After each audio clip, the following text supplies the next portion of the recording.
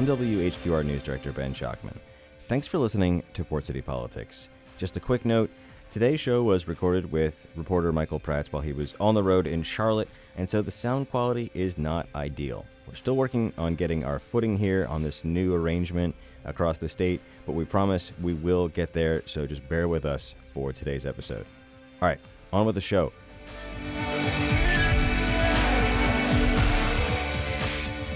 Welcome to Port City Politics. I'm WHQR News Director Ben Schockman.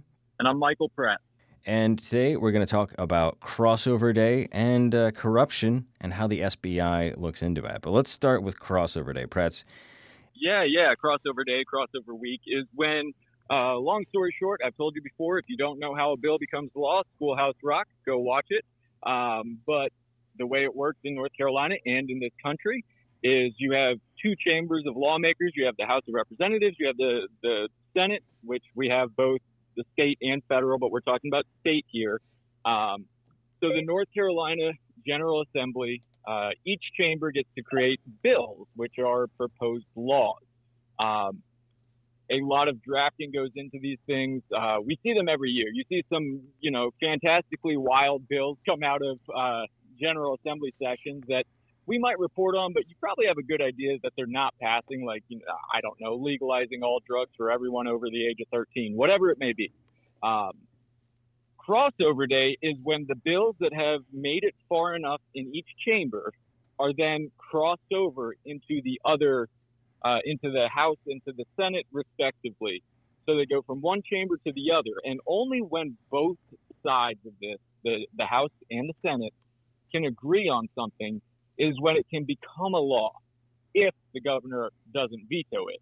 So that's kind of what's going on this week. And we've had some pretty significant development in, something you and I have talked about a lot. And it's been on people's minds for, since last year when the Supreme Court of the United States in the Dobbs decision overturned Roe v. Wade, which is protecting women's rights to access an abortion.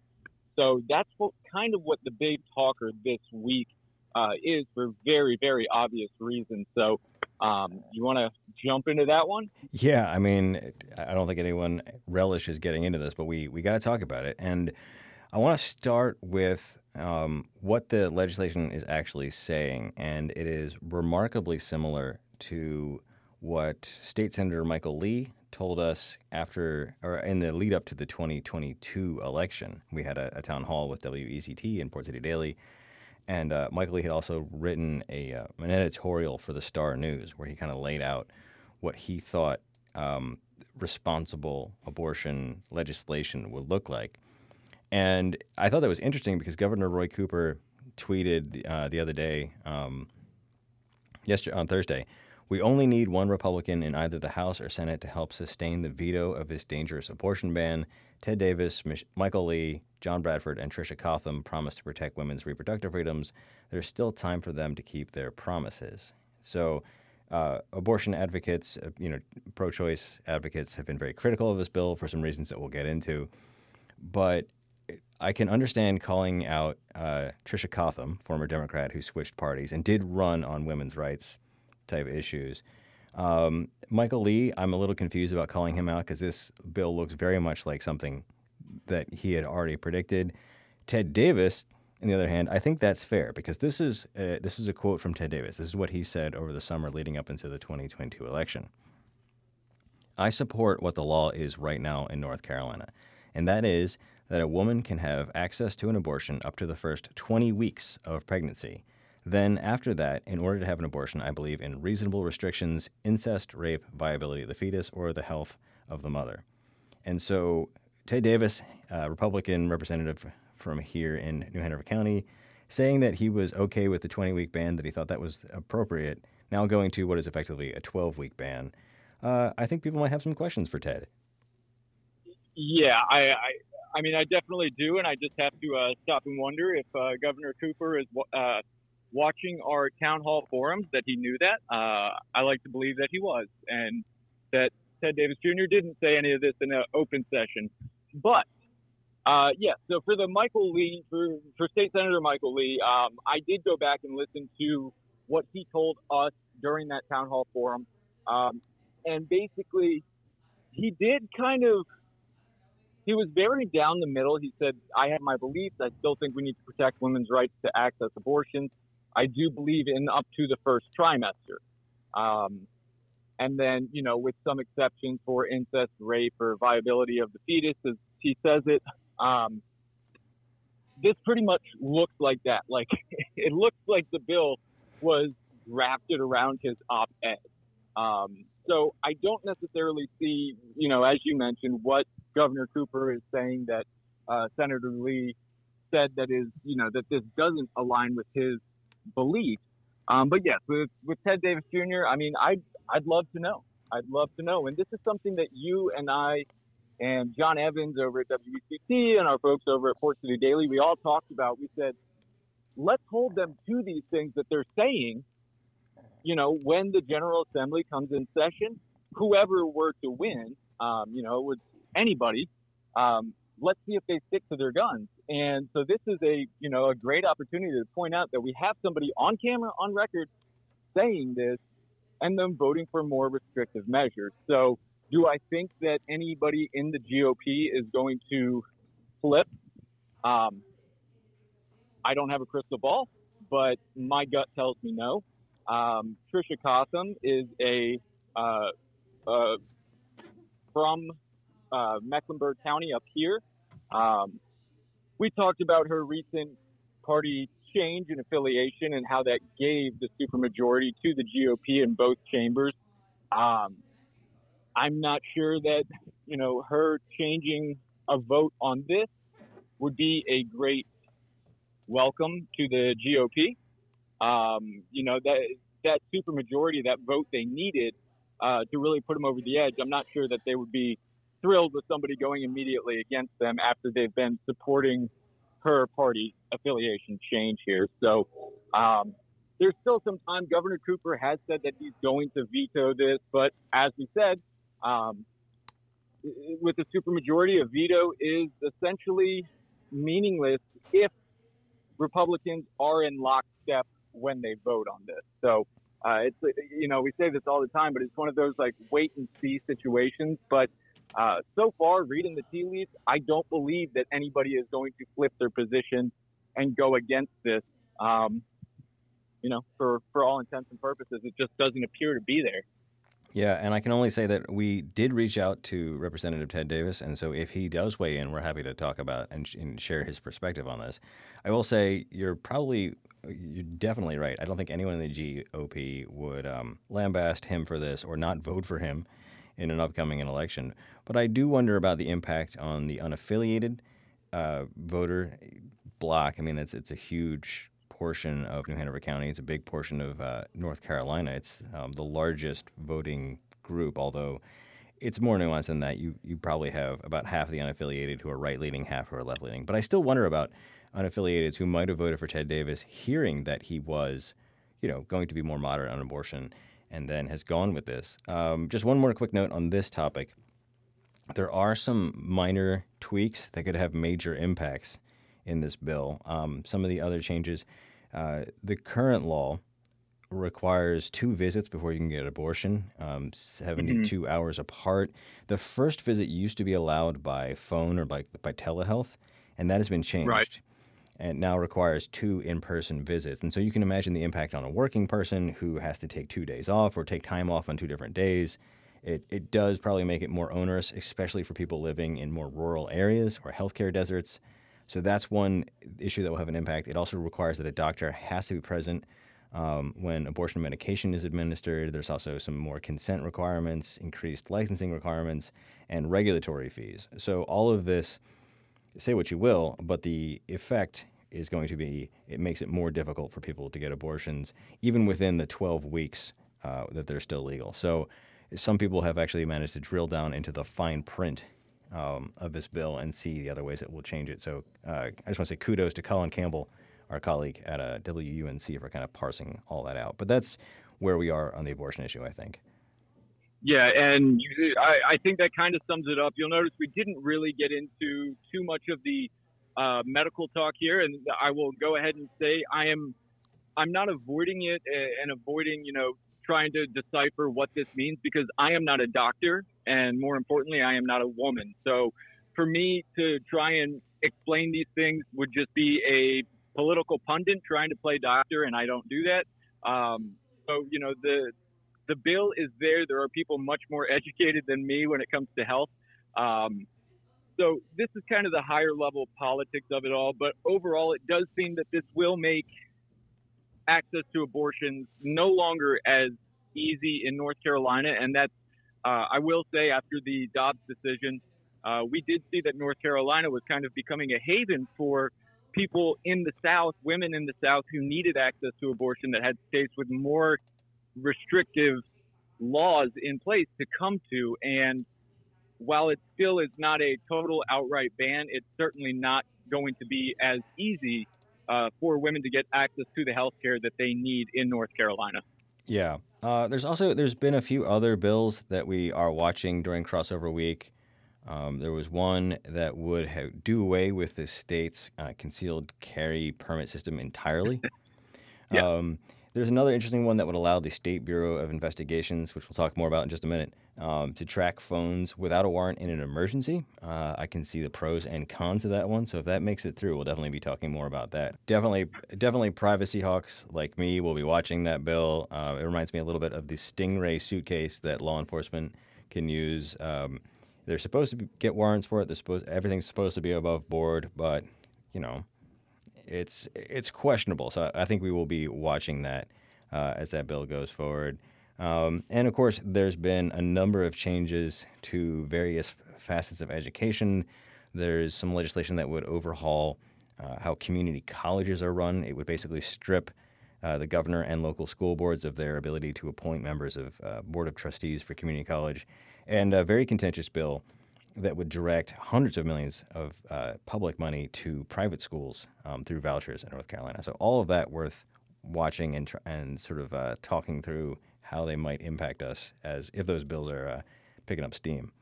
Yeah, I mean, we're going to have a lot to talk about in the next coming weeks until typically the politicians like to get out of the General Assembly before the 4th of July. I'm not sure that's their official end date, but it's the unofficial end date from what I have observed during these long sessions. So from now until then, I expect this to be a lot more politically heavy conversations that you and I are having and people around the state are having for sure.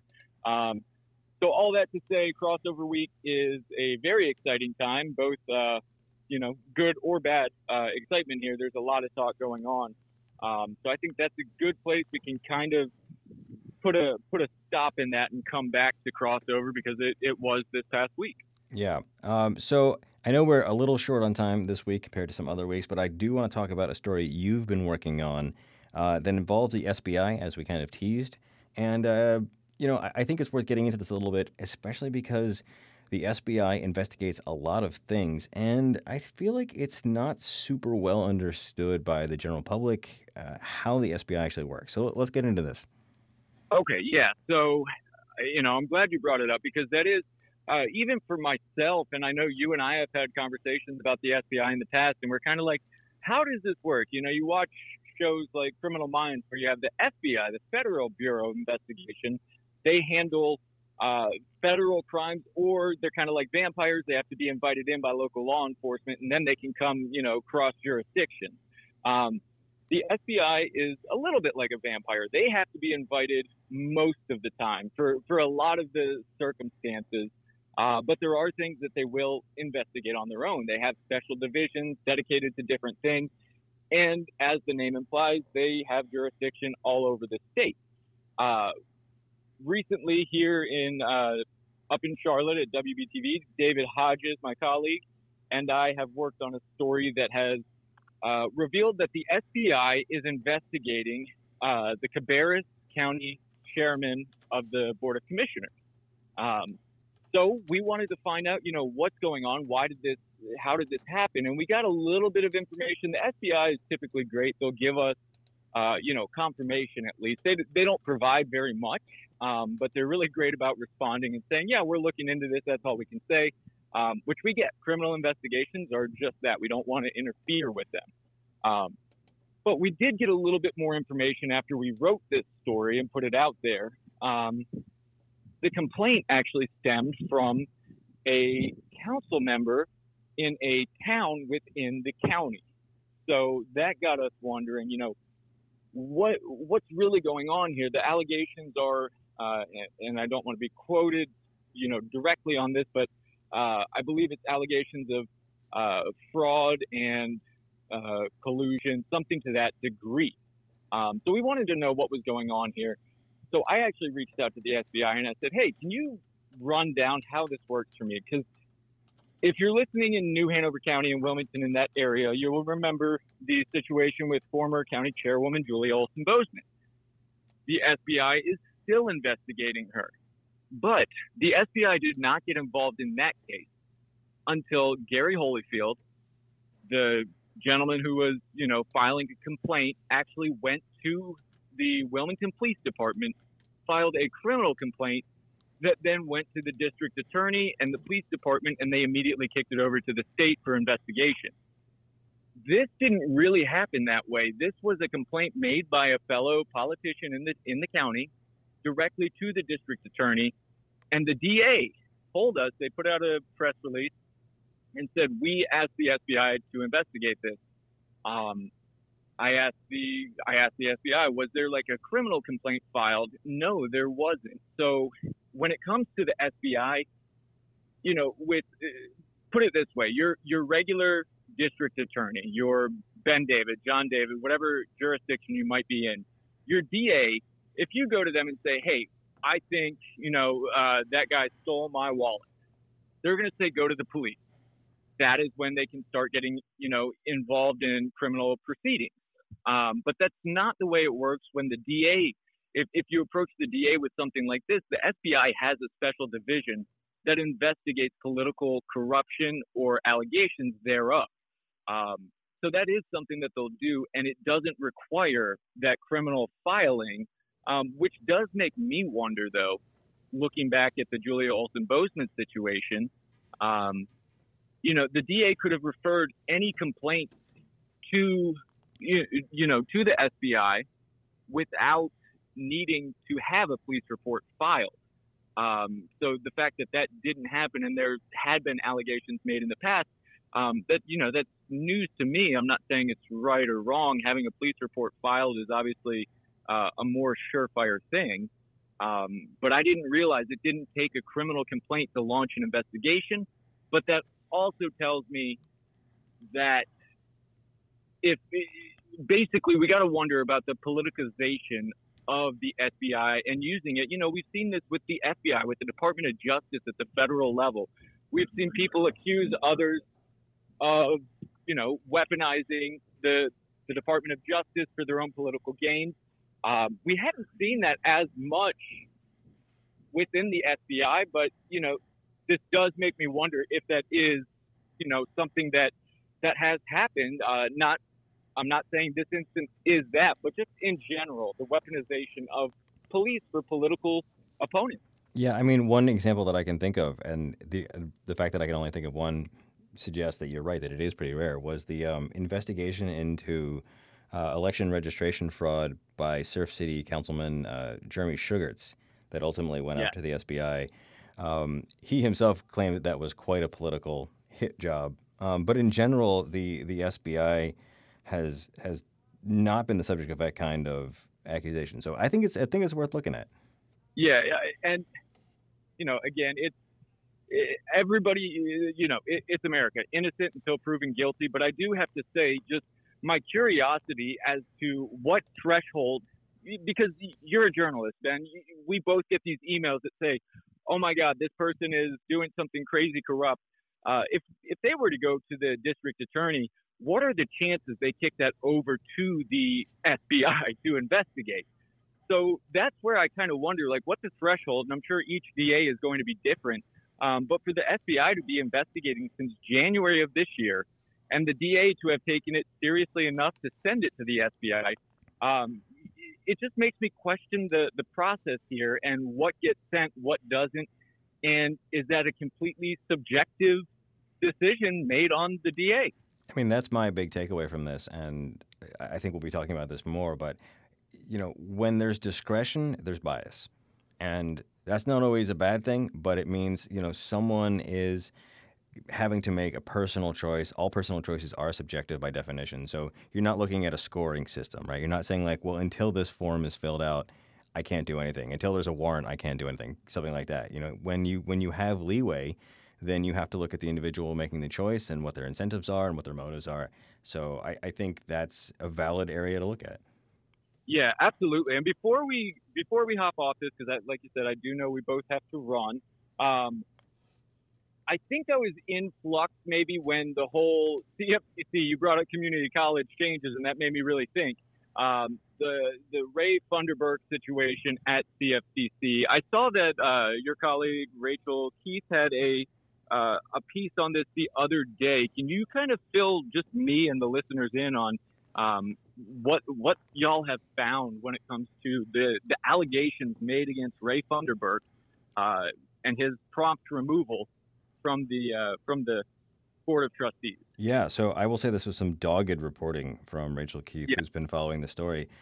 And basically what she found was, the email records around the removal of Funderburk were pretty sparse. We didn't get anything between the board chair, Bill Cherry, and the vice chair, Jason McLeod, who acted as the prosecutor in the hearing where Ray Funderburk was removed. We did find an email from the teacher involved in this, and if you'll recall, the allegation was that Ray Funderburk had unduly put pressure on a teacher to change a student's grade. So we were able to figure out who that teacher was, pulled his emails, because those are public record, and they really do tell a different story than the way McLeod presented it during the hearing. The email makes it clear that that Funderburk didn't do anything really untoward. I mean, he did say that the conversation was confusing, but he makes it clear that he wasn't intimidated. And as far as whether or not Funderburk actually put any pressure on him to change the email, it all hinged on this one sentence that really is not as damning as it was made out to be. It has a lot to do with how the email was redacted. So we'll have a link to that, but basically the email record just did not shore up the case against Funderburk at all. It did show quite a bit of legal spending around it. Yeah, it's certainly, it's really an interesting story. If you haven't read Rachel Keith's reporting on this, I can't praise it enough. Y'all have done a great job over there. And I think with that is a good place to leave it. Yeah, so a lot more to keep our eyes on, but for now, thanks for listening, and we'll see you next week. All right, see you then.